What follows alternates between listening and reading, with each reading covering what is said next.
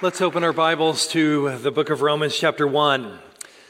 We spent much of last year there, and I'll have you return to chapter 1 with me this morning, and we'll look at some other passages as well. If you have a prayer slip or a visitor slip, if you'd pass those to the center aisle, we'll collect them and pray for you this week. We're so glad that you're here if you're visiting with us and want to be a church that prays for one another.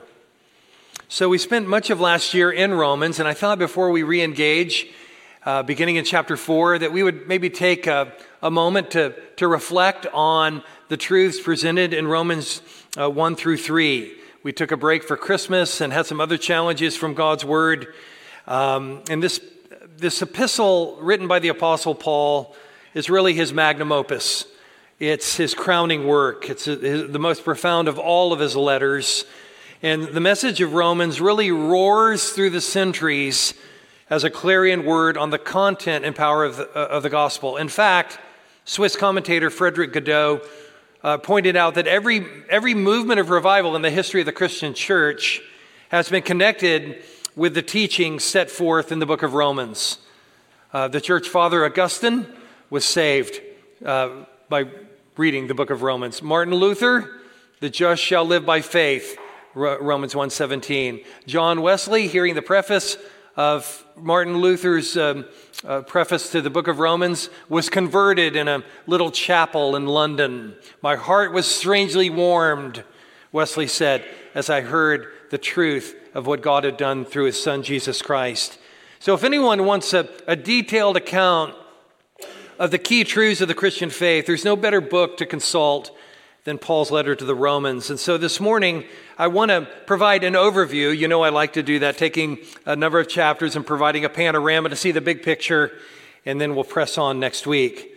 Romans contains what we need most, what this world needs most, and that is to understand clearly what God has accomplished through his Son, the Lord Jesus Christ, to bring redemption to a fallen race. It's an exclusive claim. Oh yes, all are invited. All are called to come, whether you're Jew or Greek. But it's exclusive in that it's the only way to God. And that's what's offensive about Christianity to so many people.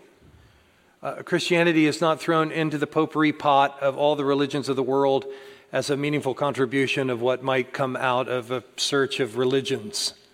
It is the way, it is the truth, it is the life, and Jesus said, no one comes to the Father except through me.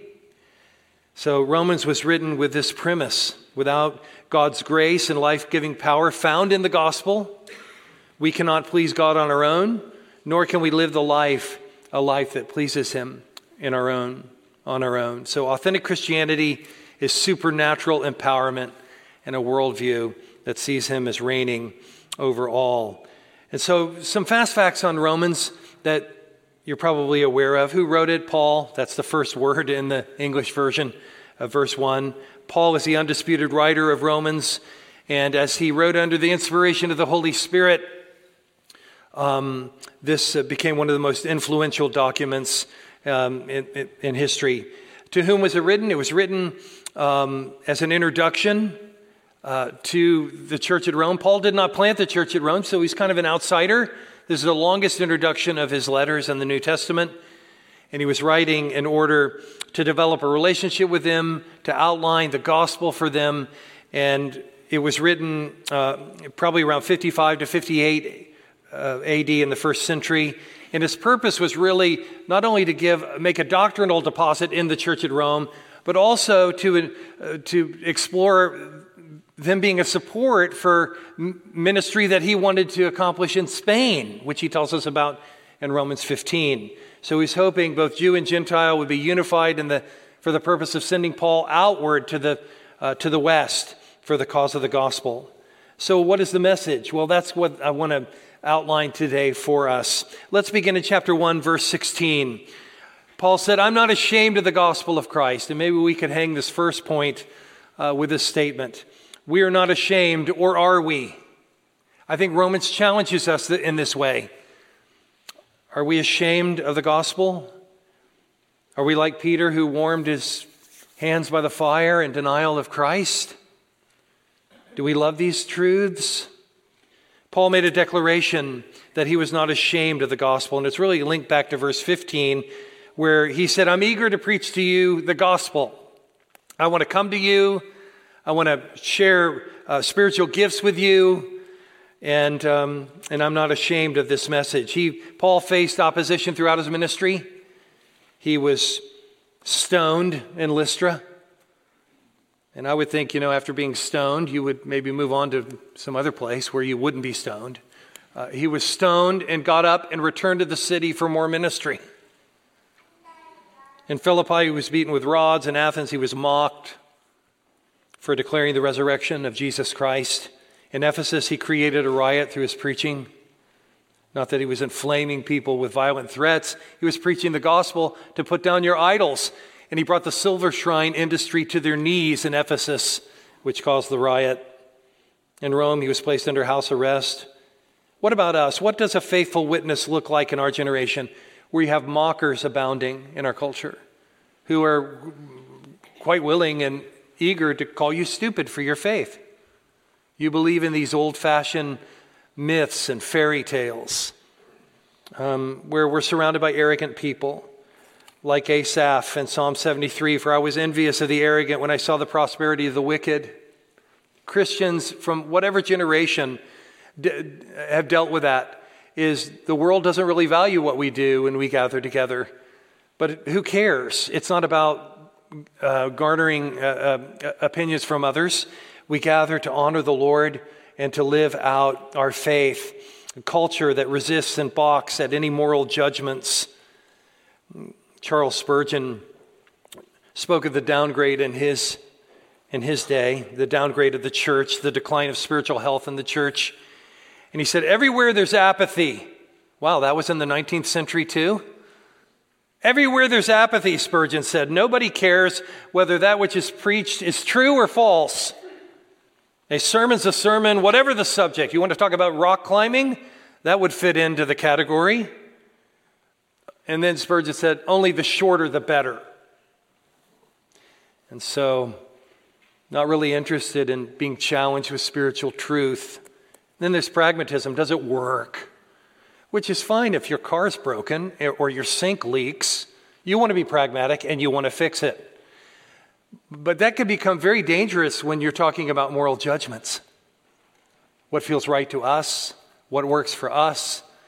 We need something outside of ourselves to establish the boundaries. So Paul said, I'm not ashamed of the gospel. It's the power of God unto salvation. All other ground is sinking sand. So the gospel is the great exchange from our real shame, namely our sin, for the righteousness of Jesus Christ. The shame the world seeks to heap upon us because we're followers of Christ comes down to seeking the praise of our Savior over the applause of the world. It demands our full surrender. To follow Jesus Christ is a call to surrender. What? Well, it's a call to surrender my life to Him. It's a call to follow Him in obedience. It's a call to deny myself. It's a call to seek His kingdom first above all things. It's a call to walk in humility and in obedience and gratitude and for all that He's done for me. Dustin Benge, I was taken by his comment some months ago. Therapy offers suggestions. Philosophy offers ideas. Psychology offers diagnosis. Counseling offers advice. Only Jesus Christ, the crucified, risen, and ascended Savior, can liberate the soul. Amen for that. So we're not ashamed of the gospel. I pray that's true. And that we'll leave you here today saying, I want to make Him known in my life. I want to make Him known in the course of my life through the words that I say and the way I live my life. Secondly, the way forward is by faith in Jesus Christ. How can I be made right with God?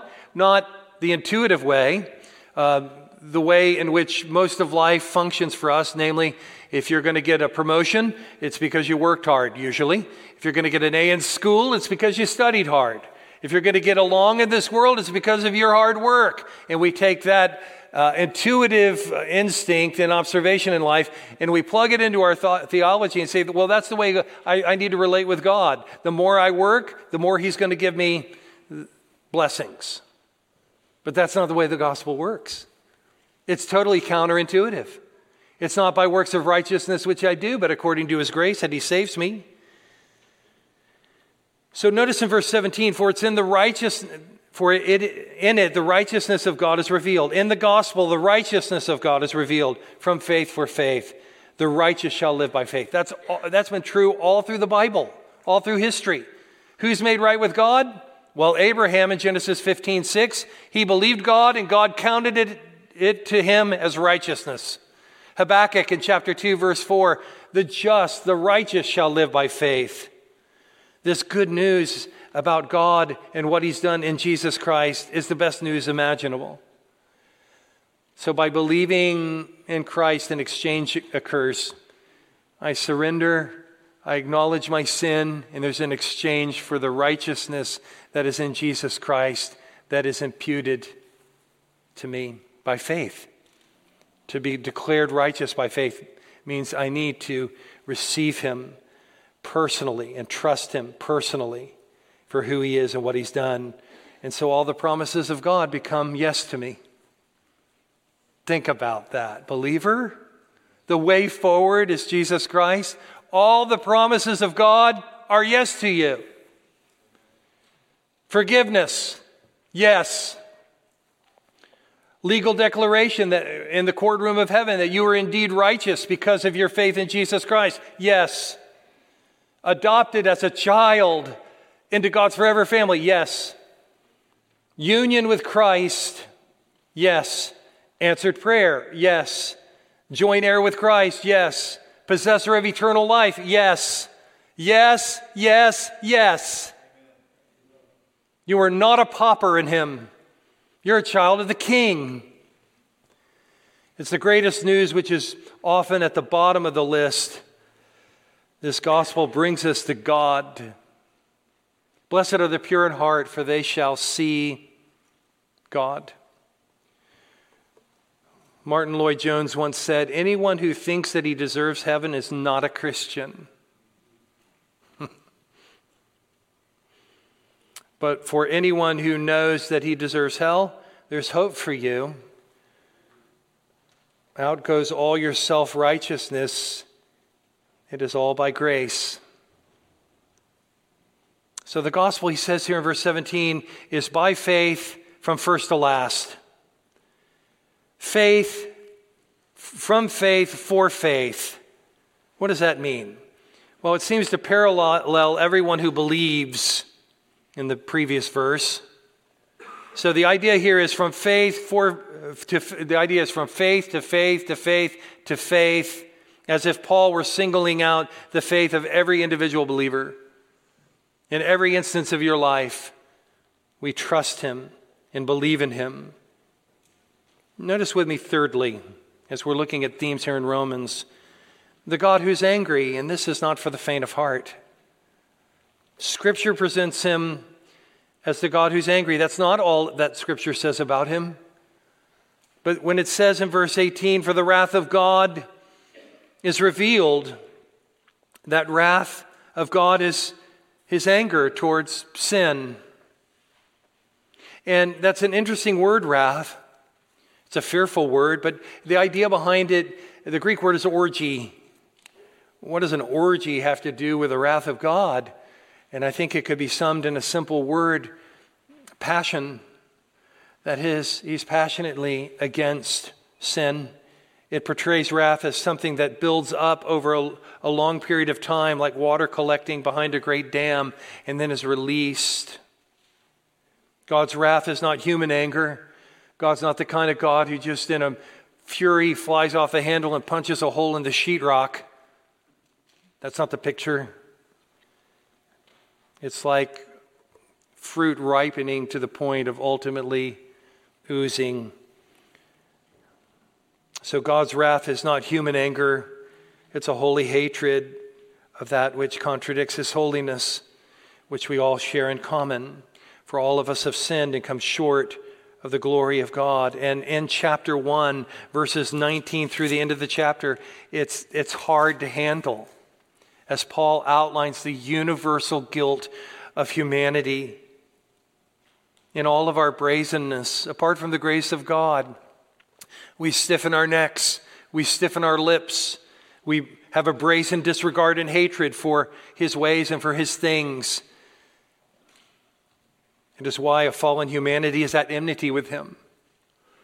Jonathan Edwards said the unbeliever walks over the pit of hell on a rotten bridge. That's an indictment against us all, and God's wrath is the dominant theme in the Bible. And some people think, well, when I get up before him, he's going to have some explaining to do. I've got some pretty airtight excuses, and I got a case that I think is going to make it. It's like what R.C. Sproul said, modern man thinks that this is all there is. That's a bad bet. Modern humanity is betting that this is all there is. That's a bad bet. No excuses. He says that through verses 19 through 32, and we chafe under this. We don't like it. We resent his holiness. One commentator explained, holiness is one of the greatest of all God's attributes, the only one that is properly repeated 3 times in Isaiah 6. We think of holiness as utter righteousness, that God does no wrong, but holiness is more than that. The basic idea is separation, separated for God's purposes. And we're threatened by his knowledge. R.C. Sproul, in another comment, early on wrote a book called "If There Is a God, Why Are There Atheists?" And he talked about, on the one hand, we want people to look at us, to notice us. If they ignore us, we feel hurt. At the same time, if they look too long, we feel uncomfortable. We're embarrassed or upset because we're ashamed of who we are or do not want others to know us very well. If this is the case in our reaction to other people who never really know us deeply, even when they pry, and who are sinners themselves, how much more traumatic is it to be known by a God who knows everything about us, before whom all hearts are open, all thoughts and intents of our heart are known by him. This kind of exposure is more than we can handle. It's uncomfortable, and we're threatened by it, and many hate him for it. So what are these top excuses to put off surrender to God? How come many are not interested in the gospel and yawn at the gospel? Some say, I didn't know that God existed. Really? I didn't know that he existed. Can anyone really affirm that in the face of the evidence that we see around us in creation, that this universe was not created? I know there are deeper arguments involved with that, but on its face, just on its face, the heavens declare his glory and the sky declares his handiwork. I didn't know that he existed. There's so many questions that are unanswered. Oh, that's true.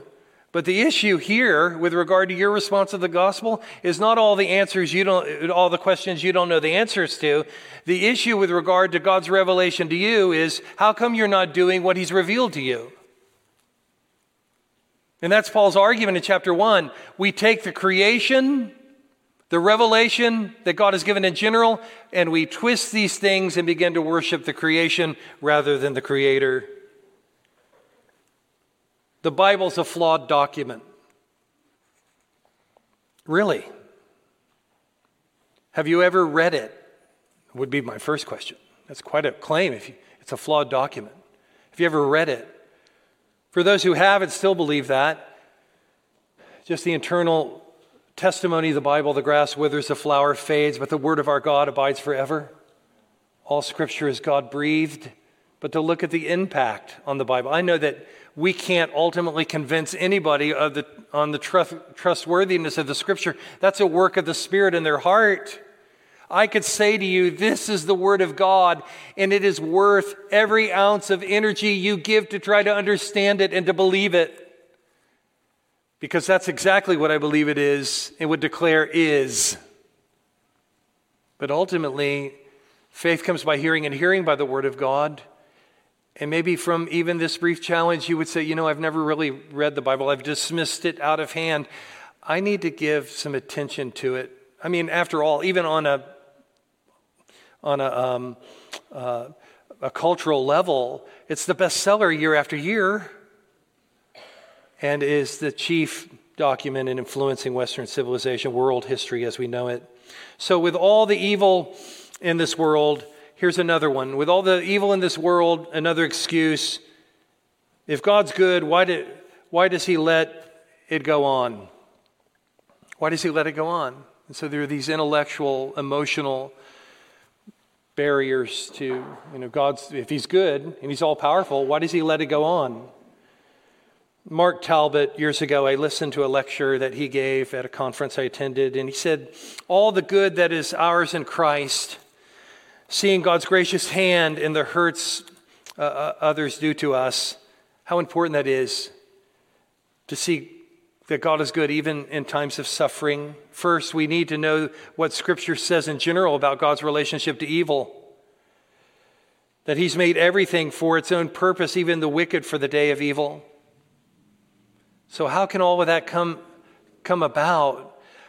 I think that's answered most powerfully in the crucifixion of Jesus Christ, where all of the evil surrounding the crucifixion, from his treatment, from the betrayals, from the mockery of justice, that Herod and Pilate and the Jews were doing what they wanted to do, namely to crucify him. And all the while, God was accomplishing his redemption through the death of his Son. So, Scripture is clear. Nothing arises, exists, or endures independently of God's will in this world. And he can be trusted. Some just say, I just didn't think God was important. I just didn't have time for him. And so all of these responses to the gospel. Perhaps you've ignored God your whole life. It's not too late. The dying thief rejoiced to see that fountain in his day, and there may I, though vile as he, wash all my sins away. Maybe you haven't cared for the things of God. Maybe you haven't taken seriously the gospel message. I read some years ago a book by James Spiegel entitled The Making of an Atheist. And the subtitle was How Immorality Leads to Unbelief. The reason young people who go to college often check out of the Christian journey, and we see that in droves, is not because of the intellectual arguments. The arguments are not that strong. The arguments for Christianity are compelling. They check out because of the sin of immorality, Spiegel says, and then not know what to do with their guilt, not know what to do with their situation. A return to purity and obedience seems to be mission impossible in the climate in which they live. And so they don't know where to park their guilt. And so they decide to embrace their immorality and surround themselves with friends who will sanction it. And from there they build their whole theology or lack of it and worldview around their immorality and begin to say stupid things like, I don't believe the Bible anymore. I don't believe in the gospel anymore. There are many sincere beliefs that are equally legitimate, and on it goes. But it's not because the arguments are stronger. It's because they love their sin. And so the gospel confronts that, and we don't like that. But it does. And it says in Romans 1, God gave them up. He gave them up. Verse 24, God gave them up in the lust of their hearts to impurity. Verse 26, for this reason God gave them up to dishonorable passions. Verse 28, since they did not see fit to acknowledge God, God gave them up to a debased mind. And so often when we think of the wrath of God, we think of eternal judgment. But Martin Lloyd-Jones was certainly correct when he says we tend to think that the wrath of God must manifest itself in the form of active punishment. But here we are reminded that sometimes it reveals itself just by allowing sin to thrive, which I would say we see very clearly before us now. So humanity in ruin. Humanity in ruin. The God who is angry, humanity in ruin, and that was the theme of chapter 3. He says in verse 4, look at Romans 3:4. By no means, let God be true, though everyone were a liar. That's powerful, isn't it? What does it mean to be a people of the truth in a culture of deception?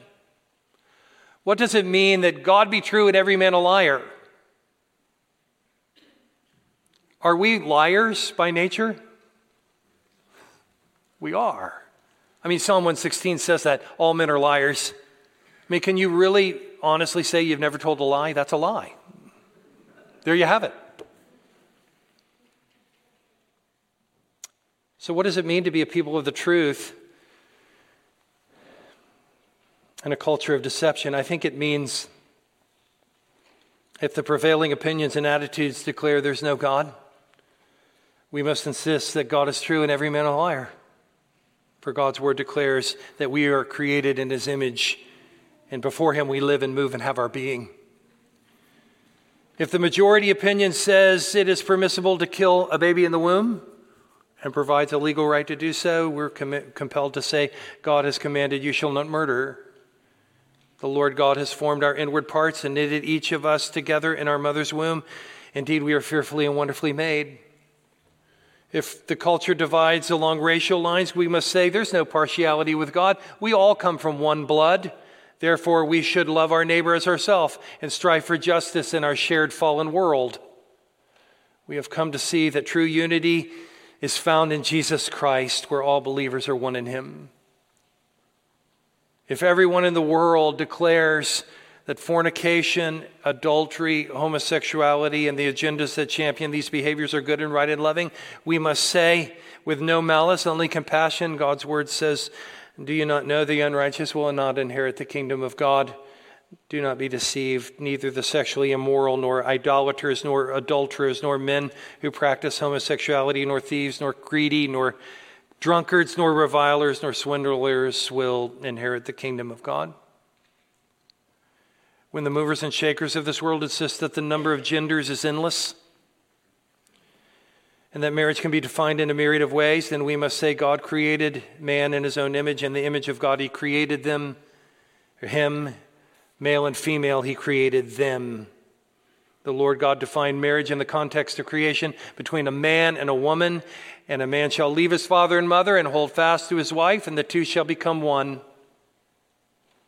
If the false prophets of our day declare that there are many ways to God, we must stand on the exclusivity of Jesus Christ and simply say that Christ is the way and the truth and the life, and there's salvation in no one else.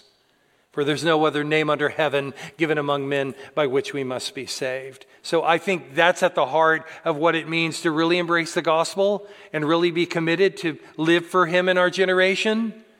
That God is true. We're going to follow that over the shifting opinions of this world. And as we follow chapter 3 onward, no one's righteous, not even one, verse 10 tells us. No one seeks after God. That's a hopeless situation. No one's righteous. What's the entrance requirement to heaven? I need to be righteous. But no one's righteous. What remedy can we find? And that is the gospel of Jesus Christ full circle. Jesus Christ is the righteous one. By faith in him, his righteousness is credited to us, that we might be received. He goes on to say in verse 12, all have turned aside. Together they have become worthless. That's a powerful word picture here, worthless. In some ancient documents, the Hebrew means to go bad, to become sour like milk. The crown of God's creation has gone sour like milk because we've gone our own way. Tim Keller wrote that unless you're willing to admit that you're at war with God, you will never know how to surrender. And that's what Romans 1 through 3 is painting for us. It wasn't a fun year last year with regard to topics, was it? It was not. But I belabored the point because I think these are the truths that are not received.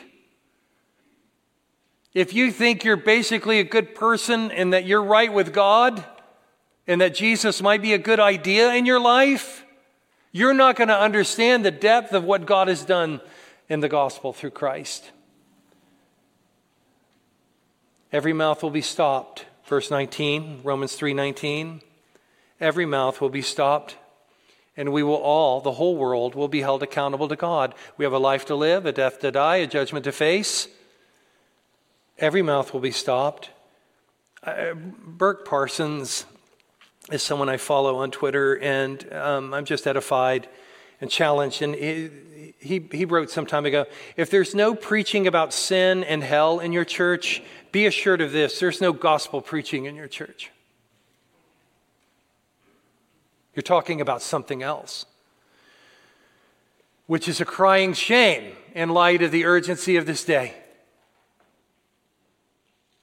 That we all have an appointment with death.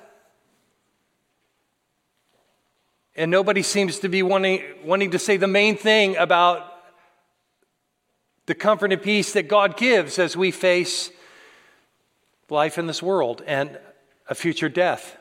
John Stonestreet, I would commend his podcast to you, Breakpoint.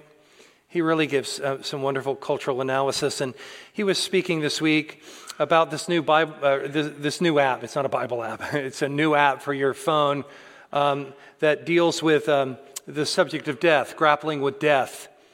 Is really as old as the fall, but a new generation of smartphone apps offers a modern twist. By combining predictive factors such as age, smoking habits, and body mass index, these apps predict when a user will give up the ghost, which is an amazing thing that they can know that. They don't. Only the Lord knows that. So to be fair, some of these death apps do more reminding than predicting. And one of those apps is entitled WeCroak. And they send out 5 messages a day, just reminding people, hey, you're going to die in one form or another. And so Wired Magazine's spiritual advice columnist Megan Giblin received a question recently from someone online. Lately, I've been feeling like life is passing me by. So I downloaded an app that reminds me that I'm going to die. Like we needed a reminder. I thought it would help me accept my mortality and focus on what really matters, but it just makes me anxious. Is there something wrong with me? Is being anxious the point? Do you think these apps can be helpful? And then she gives a non-answer. What's our response to that? For all have sinned and come short of the glory of God. And the wages of sin is death, but the gift of God is eternal life through Jesus Christ our Lord. You don't need WeCroak to remind you that you're going to die. You live in a dying world, but not without hope. Through Jesus Christ. You have a life to live, a death to die, and a judgment to face. I'm going to go ahead and move us forward to the greatest paragraph in the Bible, Romans 3:21 through 26. God's kindness is on display right now. It's on display, chapter 2, verse 4, calling you to repent, calling you to turn to Him. So here's the greatest paragraph in the Bible because of what God has done. And we could really outline it in several ways. God's amazing grace, God giving to us what we could never deserve or earn or are entitled to, that he would send his son Jesus Christ. That verse 22, the righteousness of God through faith in Jesus Christ for all who believe. His redemption, we've been bought with a price. Verse 24, we're justified by his grace as a gift. Salvation is a gift. You cannot earn it. His redemption is through Christ, which is a picture of buying us. He has bought us with his blood through his death on the cross. He's redeemed us from the slave market of sin to offer rescue into his kingdom. Notice in verse 25, he's a propitiation. We talked about the anger of God earlier in chapter 1, verse 18. The fact that Jesus Christ is our propitiation, it refers to his death on the cross and resurrection, his life, his obedience, his death, his resurrection as a propitiation for our sins, meaning that the wrath of God against us has been satisfied through what Christ has done. We're justified by faith in him alone, and so all boasting is gone. So we gather again to remind ourselves we're a room of people, not of those men and women who have it all together. On the contrary, we are sinners redeemed and saved by the grace of God, and that is our boast. And we would point you to him because he truly can save. There was a statement Alistair Begg mentioned this week that really encouraged me. If you're struggling and feeling beleaguered, weary, pressed down, put upon and opposed, there is one sure antidote. Fix your gaze humbly and believingly on the Lord Jesus Christ. He will save you. He will save you now. He will be with you always. All of his promises are yes, yes, yes. Would you bow with me in prayer?